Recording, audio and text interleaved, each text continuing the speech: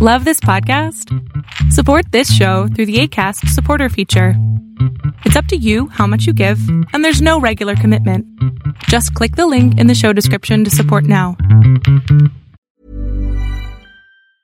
A lot can happen in 3 years, like a chatbot may be your new best friend. But what won't change? Needing health insurance. United Healthcare Tri-Term Medical Plans, underwritten by Golden Rule Insurance Company, offer flexible, budget-friendly coverage that lasts nearly 3 years in some states. Learn more at uh1.com. There's never been a faster or easier way to start your weight loss journey than with PlushCare. PlushCare accepts most insurance plans and gives you online access to board-certified physicians who can prescribe FDA-approved weight loss medications like Wegovy and Zepbound for those who qualify. Take charge of your health and speak with a board-certified physician about a weight loss plan that's right for you. Get started today at plushcare.com/weight loss. That's plushcare.com/weight loss. plushcare.com/weight loss.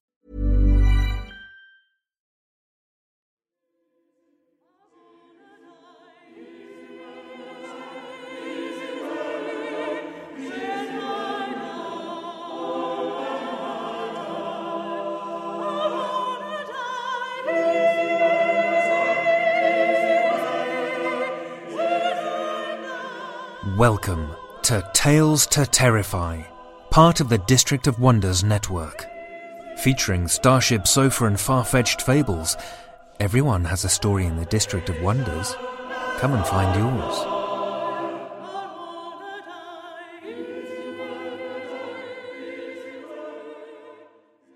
Good evening, children of the night.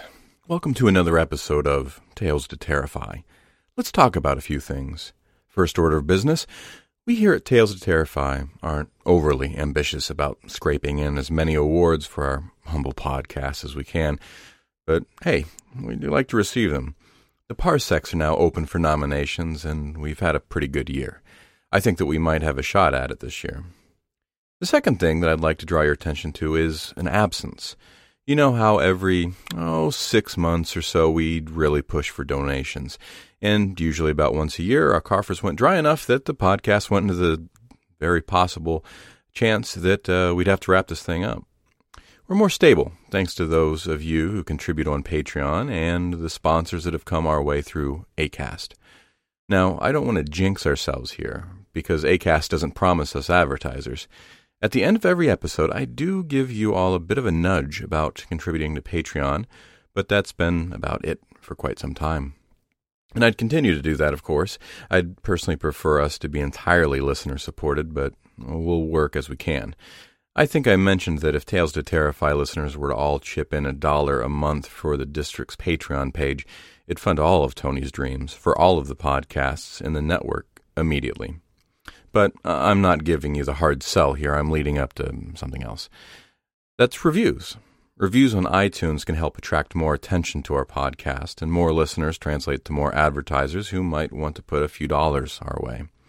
So, if you don't have that $1 or $2 to send on over to our Patreon every month, I'll ask that you use a few minutes to put a few words on iTunes for us. Twitter or Facebook comments will be good too, and I'll try to make it a point to read a few of them from time to time on air. And just before we dive into our stories for the evening, have you seen the trailer for It Comes at Night? That ticks so many of my boxes for a movie to look forward to. It looks nuts. If you haven't seen it yet, there's a link in the show notes. I'm really looking forward to seeing that one. The movie is also coming from A24, which has done so many terrific films, including Ex Machina, which is a personal favorite. Let's hear some stories. DJ Kozlowski writes speculative fiction and can be found on Daily Science Fiction, Everyday Fiction, and Spec-Lit. His most recent short story, The Beach at the Seafoam Apartments, was published by Three Worlds Press. DJ lives in Connecticut with his wife and kids. He tries not to take life too seriously. Find him tweeting about all manner of things at Dave Kozlowski. The story you're about to hear from Mr. Kozlowski is about a few kids playing with a Ouija board. Growing up, our concerned Christian parents warned us that the very events of this story would happen if we messed around with Ouija boards. However, they never did for us, and that's not from a lack of trying. Listen with me to DJ Kozlowski's Spirit Board.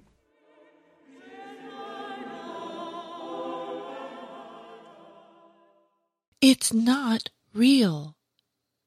The Ouija board rested in the middle of them, 6 hands still resting on the planchette. It can't be real. There's no such thing as ghosts or spirits. The other 2 girls sat silently, staring at Kelly as she spoke.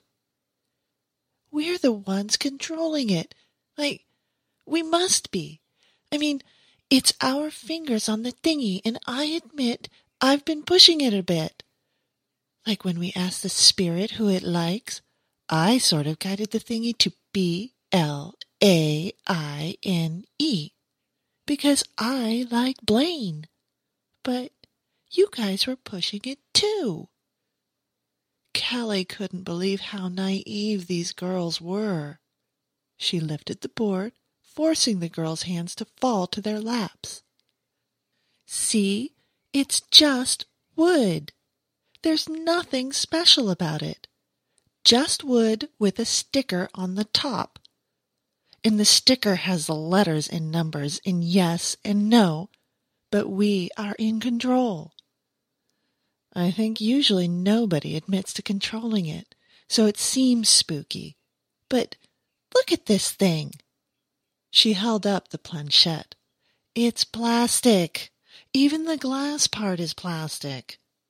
Light from the candles reflected on the planchette's faux glass dome, through which the letters on the board were typically viewed. The air smelled heavily of apple, as one of the candles was fat, red, and included apple oil. In the dimly lit apple-scented room, neither of the other girls spoke. They just sat there, frozen. The redhead had her mouth open slightly. Her freckles danced around her pale skin as the candles fluttered with Kelly's every movement. The other girl's short, dark hair framed her face, casting her features in shadow. Only the echo of light glinted from her eyes behind a few stray strands. Hey, listen, She couldn't recall the dark-haired girl's name. Why couldn't she remember her name? How odd. Maybe she was suffering memory loss, some kind of temporary amnesia from the light as a feather, stiff as a board game, where her friends dropped her from waist high onto the wooden floor. She remembered banging her head hard. The girls still stared at her. It was getting annoying. Did they really believe in this stupid game? She was getting agitated now. Kelly looked at the 2, who were now holding hands. What the hell, you guys? You need to stop. You're creeping me out. Her mind wandered. Kelly had never believed in ghosts. She knew she was the one controlling the game. She made it go to the letters and numbers, yes and no, as appropriate. The other girls had to know she was doing it. They must have known all along. Why were they being so weird? Seriously, you know it was me, right? You guys had the thing moving slowly. Then I added my hands and it started moving with, a purpose. It wasn't just going around. It was moving toward letters. When you asked the spirit's name, I'm the one who moved it to K-E-L. She stopped.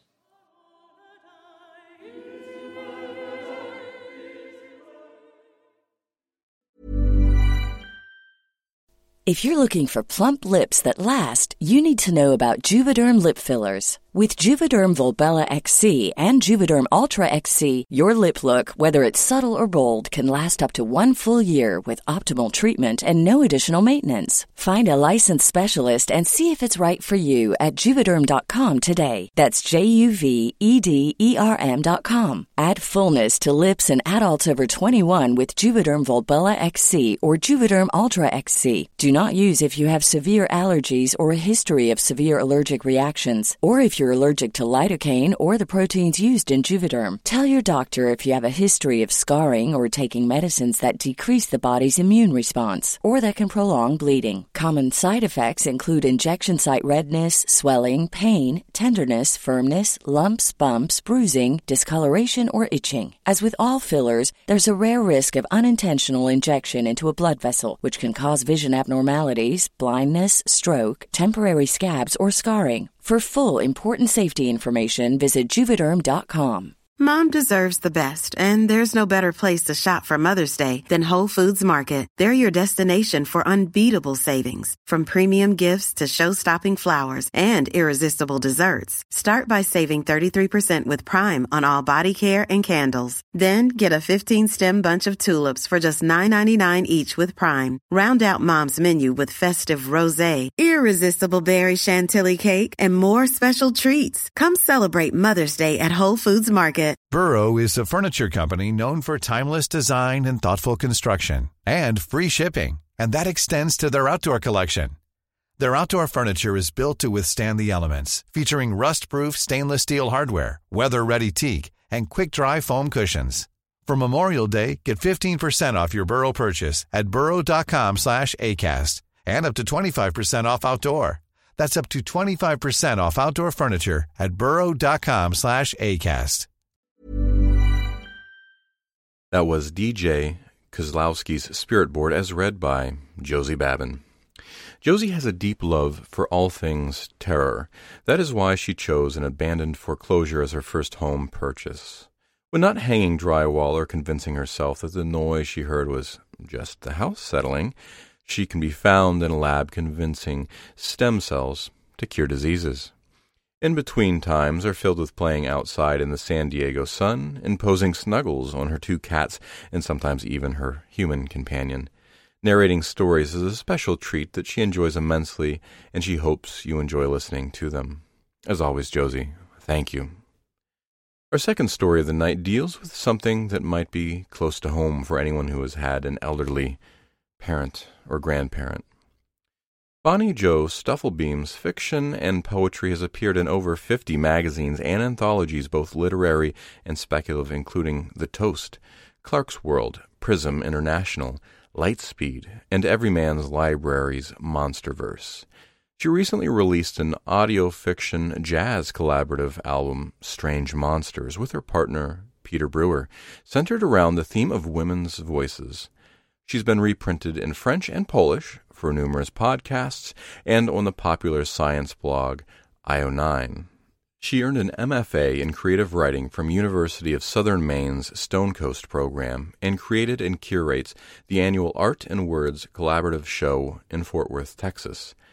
She is active on Twitter at Bonnie Jo Stuffle and on her website www.bonniejostufflebeam.com. Links will be in the show notes. The story you are about to hear originally was printed in Expanded Horizons in 2013, but has been reprinted in French for Ténèbres in June of 2014 and in Haunting Muses, October of 2016.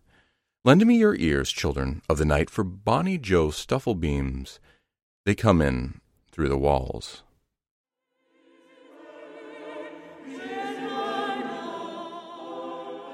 Claire's papa doesn't know her anymore. When they sit for dinner, he pushes his bowl of chili onto the floor. The bowl is plastic. After the first 4 times, she learned her lesson, but still it cracks as it hits the tile. The beans spread in a puddle beneath his feet. "I won't eat your poison," he says. "It's not poison, Papa. See?"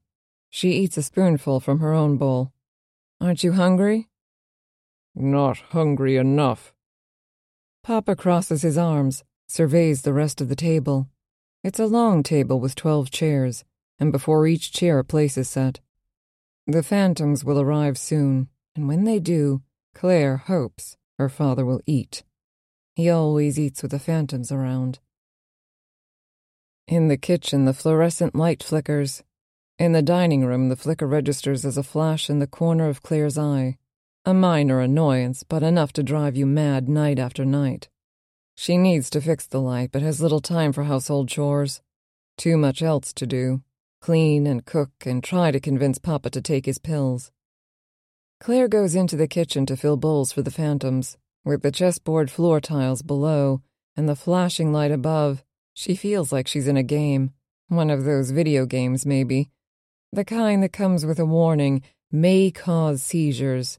She hurries, takes a bowl out for each place at the table, and sets it atop the placemat. She fills the water glasses with wine and the wine glasses with water. She pulls the bread from the oven and covers the basket with a cloth, places it in the middle of the table. The phantoms won't eat the bread, but they'll devour the butter, leaving greasy stains all over her mother's white tablecloth. Claire places another bowl of chili before Papa. He doesn't touch it. The phantoms come in through the walls, passing through the plaster and pink puffs of insulation as Claire imagines ghosts would. They look like silhouettes of people Claire may have met before, vaguely familiar in the outlines of their bodies. They take their places at the table. As they pull the chairs out, wood scrapes wood. Already there are rivulets dug in the floor. Claire will have to replace the floor if she ever wants to sell the house after Papa goes. And the lights. Of course she'll have to fix those lights.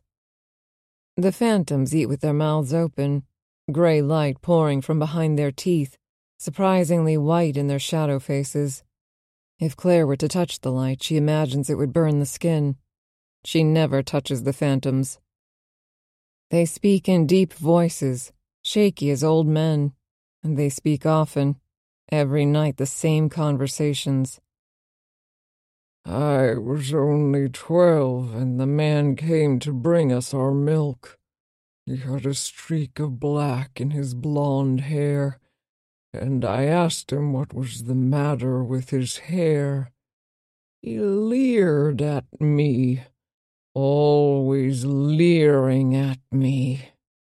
I thought he was the devil, says one.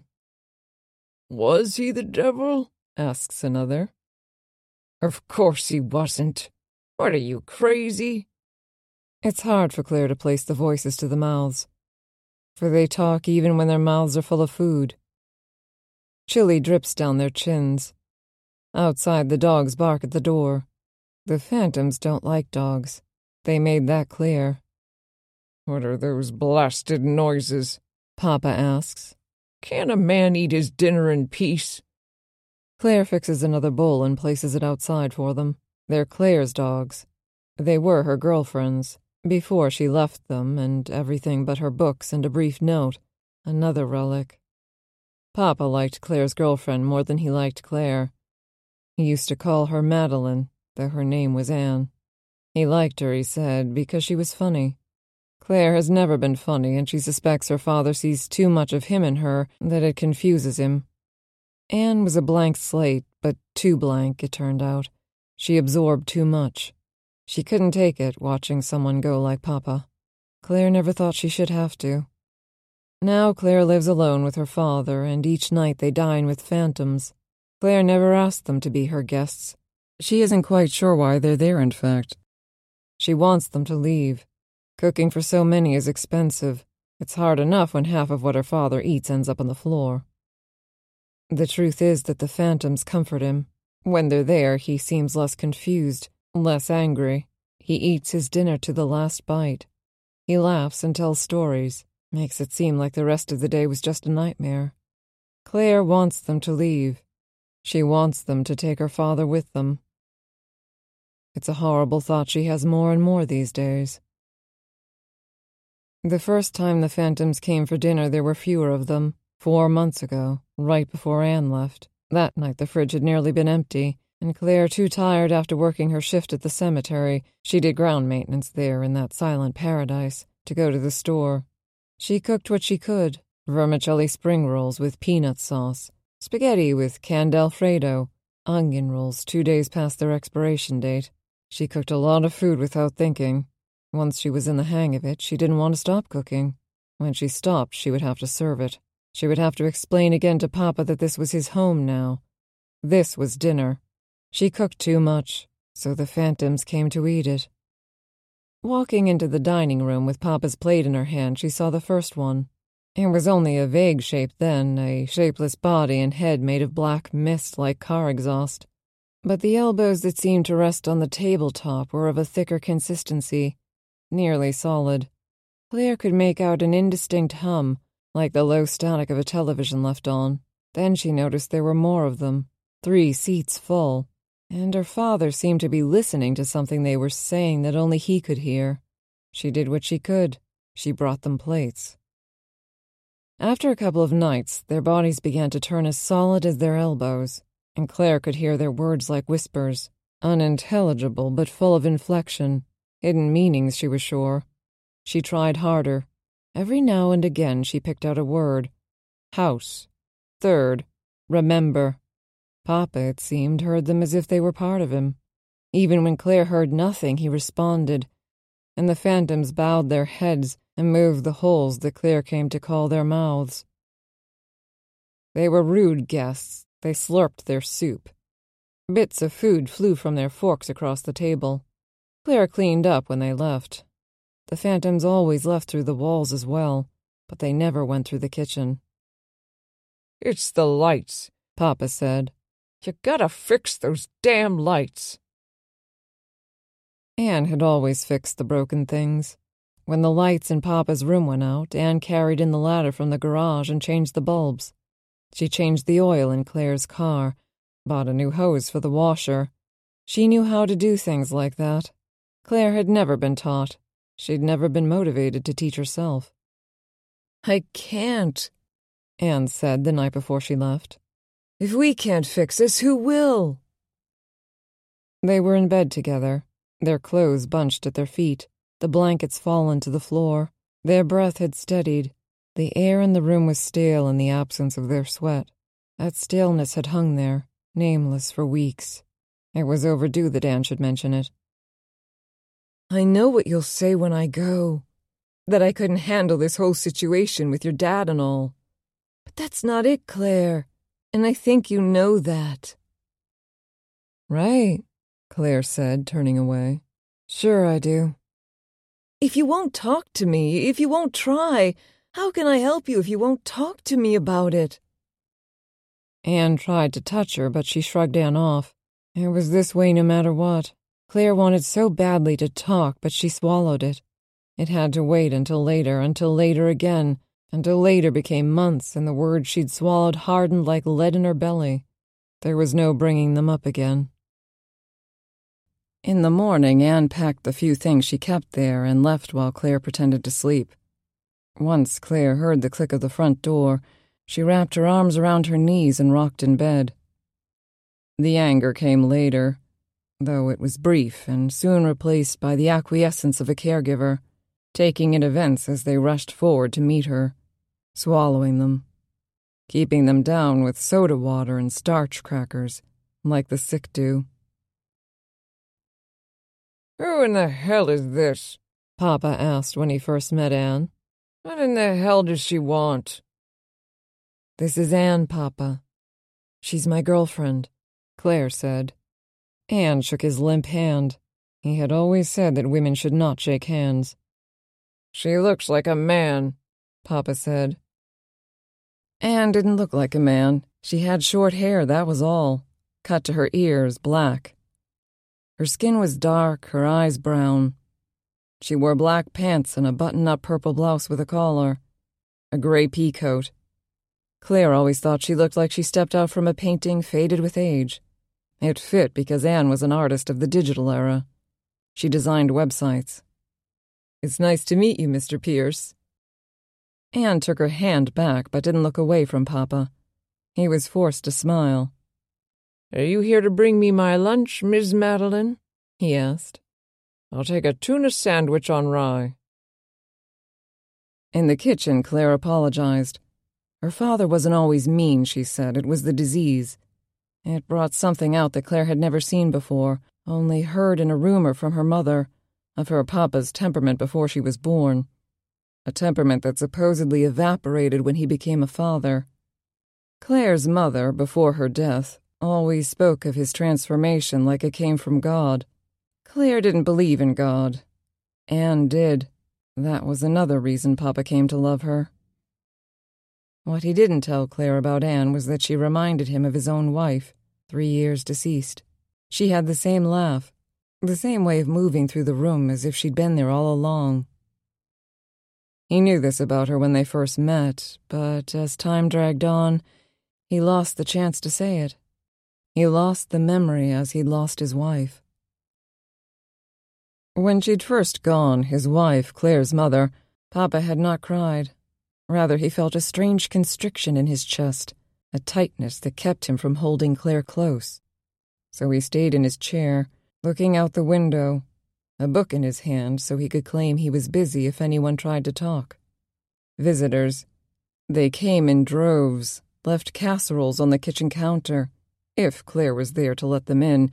If not, they left the steaming dishes on the front steps for Claire to bring in the next time she came to visit.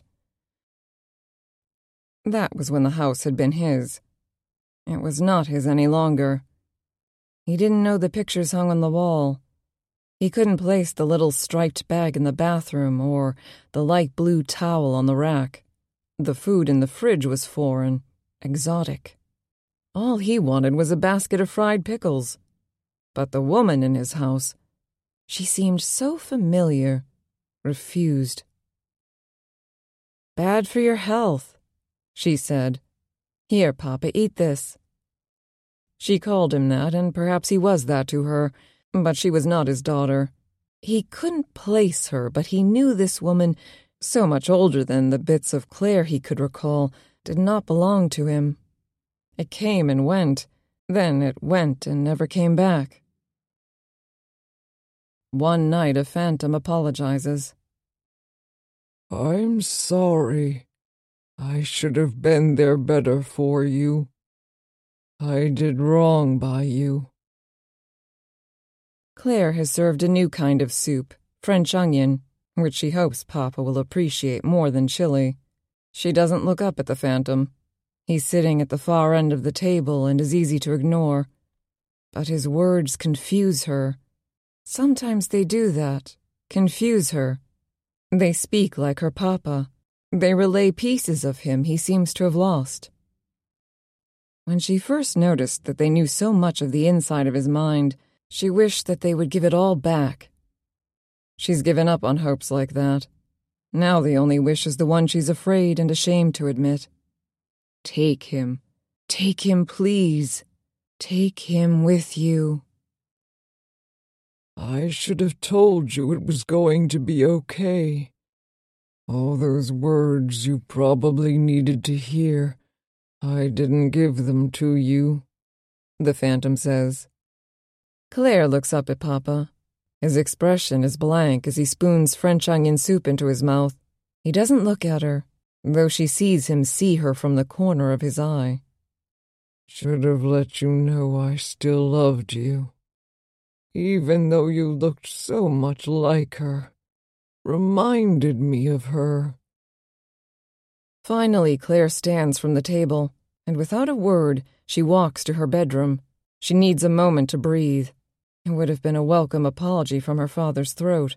From a ghost of a memory, she never wanted to hear anything so personal. The words creep through her skin. She shivers. On the edge of her bed, she tries not to start shaking, but she has to grab hold of the nightstand to steady her hands. There on the stand is one of the books Claire can never read again. Anne used to read it to her before bed. It's a book about the history of the movies, but it may as well have been a book of lullabies for how Anne's voice smoothed the words. Claire can't look at it. She ought to get rid of it, but she can't bear to touch it. In the DVD player, there's a movie Claire can't make herself remove. Alone in the bedroom, Claire hears voices from the dining room as clear as if they were there with her. They could be coming through the vents, but she doubts that's the case. She lies across the bed and unbuttons her shirt, wriggles out of her jeans. The cotton sheets against her skin are soothing. The air from the fan blows down on her, though never will either feel as soothing as Anne's hands or her mother's. Eventually, Claire will have to get up from the bed. She will have to go back into the dining room and clean up the mess. For now, she will let the room take care of him. She will let the phantoms comfort him. She closes her eyes and thinks about her mother. The way she flipped her hair back to clear it from her face. Her white teeth. The rare smile. Less rare when she and Claire were alone. Anne was something like her mother, but her smile was for everybody. It was what Claire liked most. Claire rolls over face down on the pillows. They smell like fresh laundry. Claire's breath catches. They will never smell like Anne again. She's washed it away. It's a step she hadn't thought she'd taken, and the pressure building in her chest tells her it's a step she wasn't ready for. How could she have done that without noticing? She curls against the pillows and makes herself cry. For Anne, for her mother, her papa, her everyone. Things Claire cannot touch for fear of losing them. 1. The CD she made for Anne but never gave her. 2. The books, mostly on the bottom shelf, all gifts. 3. Her mother's old silver-plated mirror and comb. 4. The pillowcases she won't wash again. 5. The recipes in the recipe box, written in her mother's hand, one in Anne's. Her father's scratchy instructions for a secret tortilla soup. Food she can no longer eat. 6. The dirty pair of underwear Anne forgot beneath the bed. 7. The bandages Anne bought to bind the burn on Claire's hand from cooking. 8. Her father's Christmas trinkets, still up from December and June. 9. Her father's photo album, full of blank spaces. 10. Her father's hand. Papa never was one for apologies, for feelings. None of them were. Here is Claire, the past, an open letter in her hand. She bounds into the kitchen where her mother stands at the stove. The smell of fish frying, the greasy scent of hot oil catches Claire at the threshold. She pauses only a moment before she waves the letter through the air. "I got in!" she yells. Her mother turns, smiles, turns back to the stove. "That's great, dear." As if her excitement were a balloon suddenly popped, the air wheezes away. Claire stands with a letter in her hand, unsure, tosses the letter on the table. Despite her initial excitement, after a semester Claire drops out. Instead, she holds as many odd jobs as she can until she happens on the cemetery position. Claire's been there now for 15 years. Without a home to call her own, the cemetery grounds become the place she most likes to be. There she can fix things. When the grass gets too long, she cuts it. When the flowers die, she replaces them.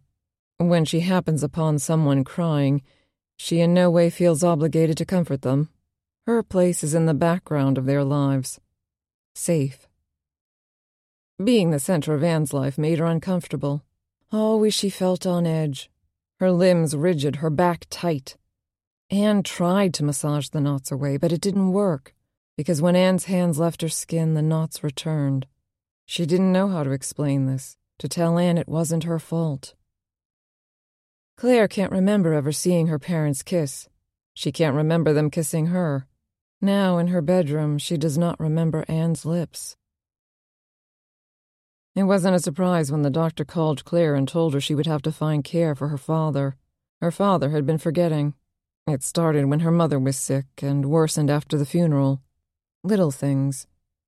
When Claire would call, he would tell her the same story in the course of 30 minutes. He forgot where he put his wallet. Claire became the caretaker of his credit cards as he could no longer keep track of the payments. He wrote bad checks.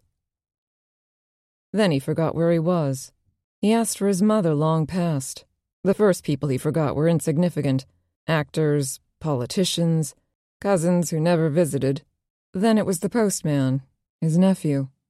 Finally it was Claire, as the doctors had warned. "Where's my little girl?" he would ask, and she would explain. She would explain again. At first it was temporary. It would eventually come back to him. "Claire," he'd say, squeezing her hand. "You're back. I sure do like it when you visit." "Of course, Papa," Claire would say. "Don't worry, I won't stop visiting you." The memory of her mother, on the other hand, was harder for him to lose. It seemed as if, though it too came and went, it was more often present. He remembered her, but her absence was something he couldn't explain to himself. He asked about her all the time back then. These days he doesn't talk about her at all. Claire envies him his ignorance. Claire didn't move in right away. At first she hired caregivers to stay with him 24/7. Then the money ran out. The savings dried up. The cards maxed out. Social Security and Medicaid paid for only half the care, and Claire didn't make enough to pay the rest. She broke the lease on her apartment and moved back in. Anne came along later at Claire's yard sale. She'd cleaned out Papa's old things, antiques he let rot in the garage, a bicycle missing its tire, the clothes he no longer wore. These days he mostly donned his favorite blue robe and plaid pajamas. Anne wasn't really interested in the merchandise, but she bought the bike so she could talk to Claire. She arranged to pick it up later when she wasn't on her way to the store. She lived in the neighborhood, she explained. Claire thought she talked too much, a trait she would learn to love. Now she misses the voice. Silence fills the empty air, except when the phantoms come and take it, and there is no comfort in their stolen words. The stories the phantoms tell are familiar to Claire. Every night at dinner she feels nostalgic with each mouthful of chili. And it isn't the food, though that too comes from a memory of limbo years with a crock pot and 3 cans of beans. She likes the nostalgia of taste buds. What falls from the phantoms' mouths she likes much less. Papa told her some of the stories the phantoms have adopted, and her mother told her others. The rest are new to her, but they ring with her father's voice. She hates hearing her father's words from so many gray mouths. She hates not being able to look at him when she responds. He finds the phantoms entertaining. The stories are new to him. The evening of the apology, once Claire returns to the dining room, she finds her father still there, his guests gone. "It's time to go," he says. "Okay," says Claire. She moves to help him, wraps her arm around his arm. "Let's go to bed now, Papa." "No." He jerks his arm away. She thinks she knows what's coming next. He will throw a fit, tell her to leave him alone, tell her to take him where he belongs. But he doesn't. Instead, he looks at the wall, the spot from which the phantoms leave. Claire looks there as well. One of the phantoms is still on this side of the wall. It extends a gray arm. "Time to go." Her papa pats the table. "Be right back," he says. Suddenly, Claire knows it's a lie. She can't explain how she knows it. Her father will go, and he won't come back. She leads her father to the hand. The shadow consumes him, his arm, his shoulder. It pulls his body forward, and together he and the phantom walk through the wall. Through the plaster, Claire hears her father's voice. "Those damn lights! Hope she remembers." Once he's gone, Claire can't quite move. She stares at the spot where he stood. It was sudden, she thinks. More so than she thought it would be. She's not quite sure. She has to consider what has happened. If she's had time to build herself up to this. If she'll be able to get through this without anyone anymore to call hers. She wraps her arms around her chest. The room is cold. The dogs outside howl. She lets them in. There is some vague kind of comfort in their fur. They lick the smell of onion from her hand. Once they've settled down, she goes into the kitchen, pours the soup into a plastic container, slides the container into the fridge. She rinses the dishes and loads the washer, stands on the cabinet and tries to pull down the light cover. The side cracks in her hands, and a shard of glass crashes to the chessboard floor. Like a pawn, she thinks, too small to be significant. Back on the floor, she moves the glass from square to square. Crumbs dig into the palms of her hands. One square at a time, she slides the glass to the edge of the kitchen, then over into the dining room. She considers picking it up, throwing it away, but she doesn't. She crosses her legs where she is and waits to see if the light will stop flickering, if her father will after all come back. As for Anne, there's a phone and a number. Claire still remembers after all. "The first order of business," Anne says once Claire lets her in, "is that light." Claire has already thrown away the glass on the floor. She's already cooked a pan of tomatillo enchiladas for them to eat for dinner. The table she has set for 2. "Okay," Claire says. It's really all that need be said.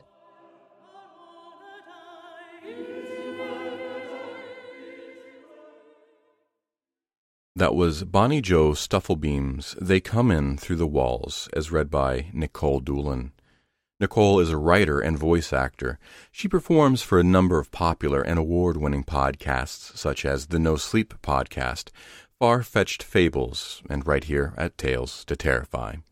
To learn more about Nicole, visit her website at NicoleDoolin.com. Thank you, Nicole.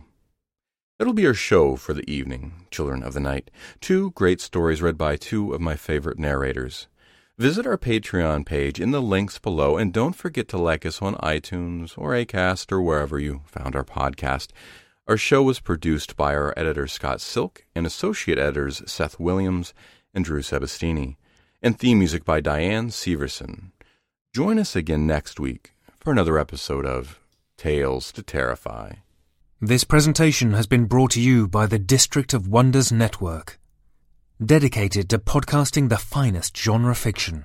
You can learn more about the District of Wonders and their many literary productions at their website, www.districtofwonders.com. Thank you for listening.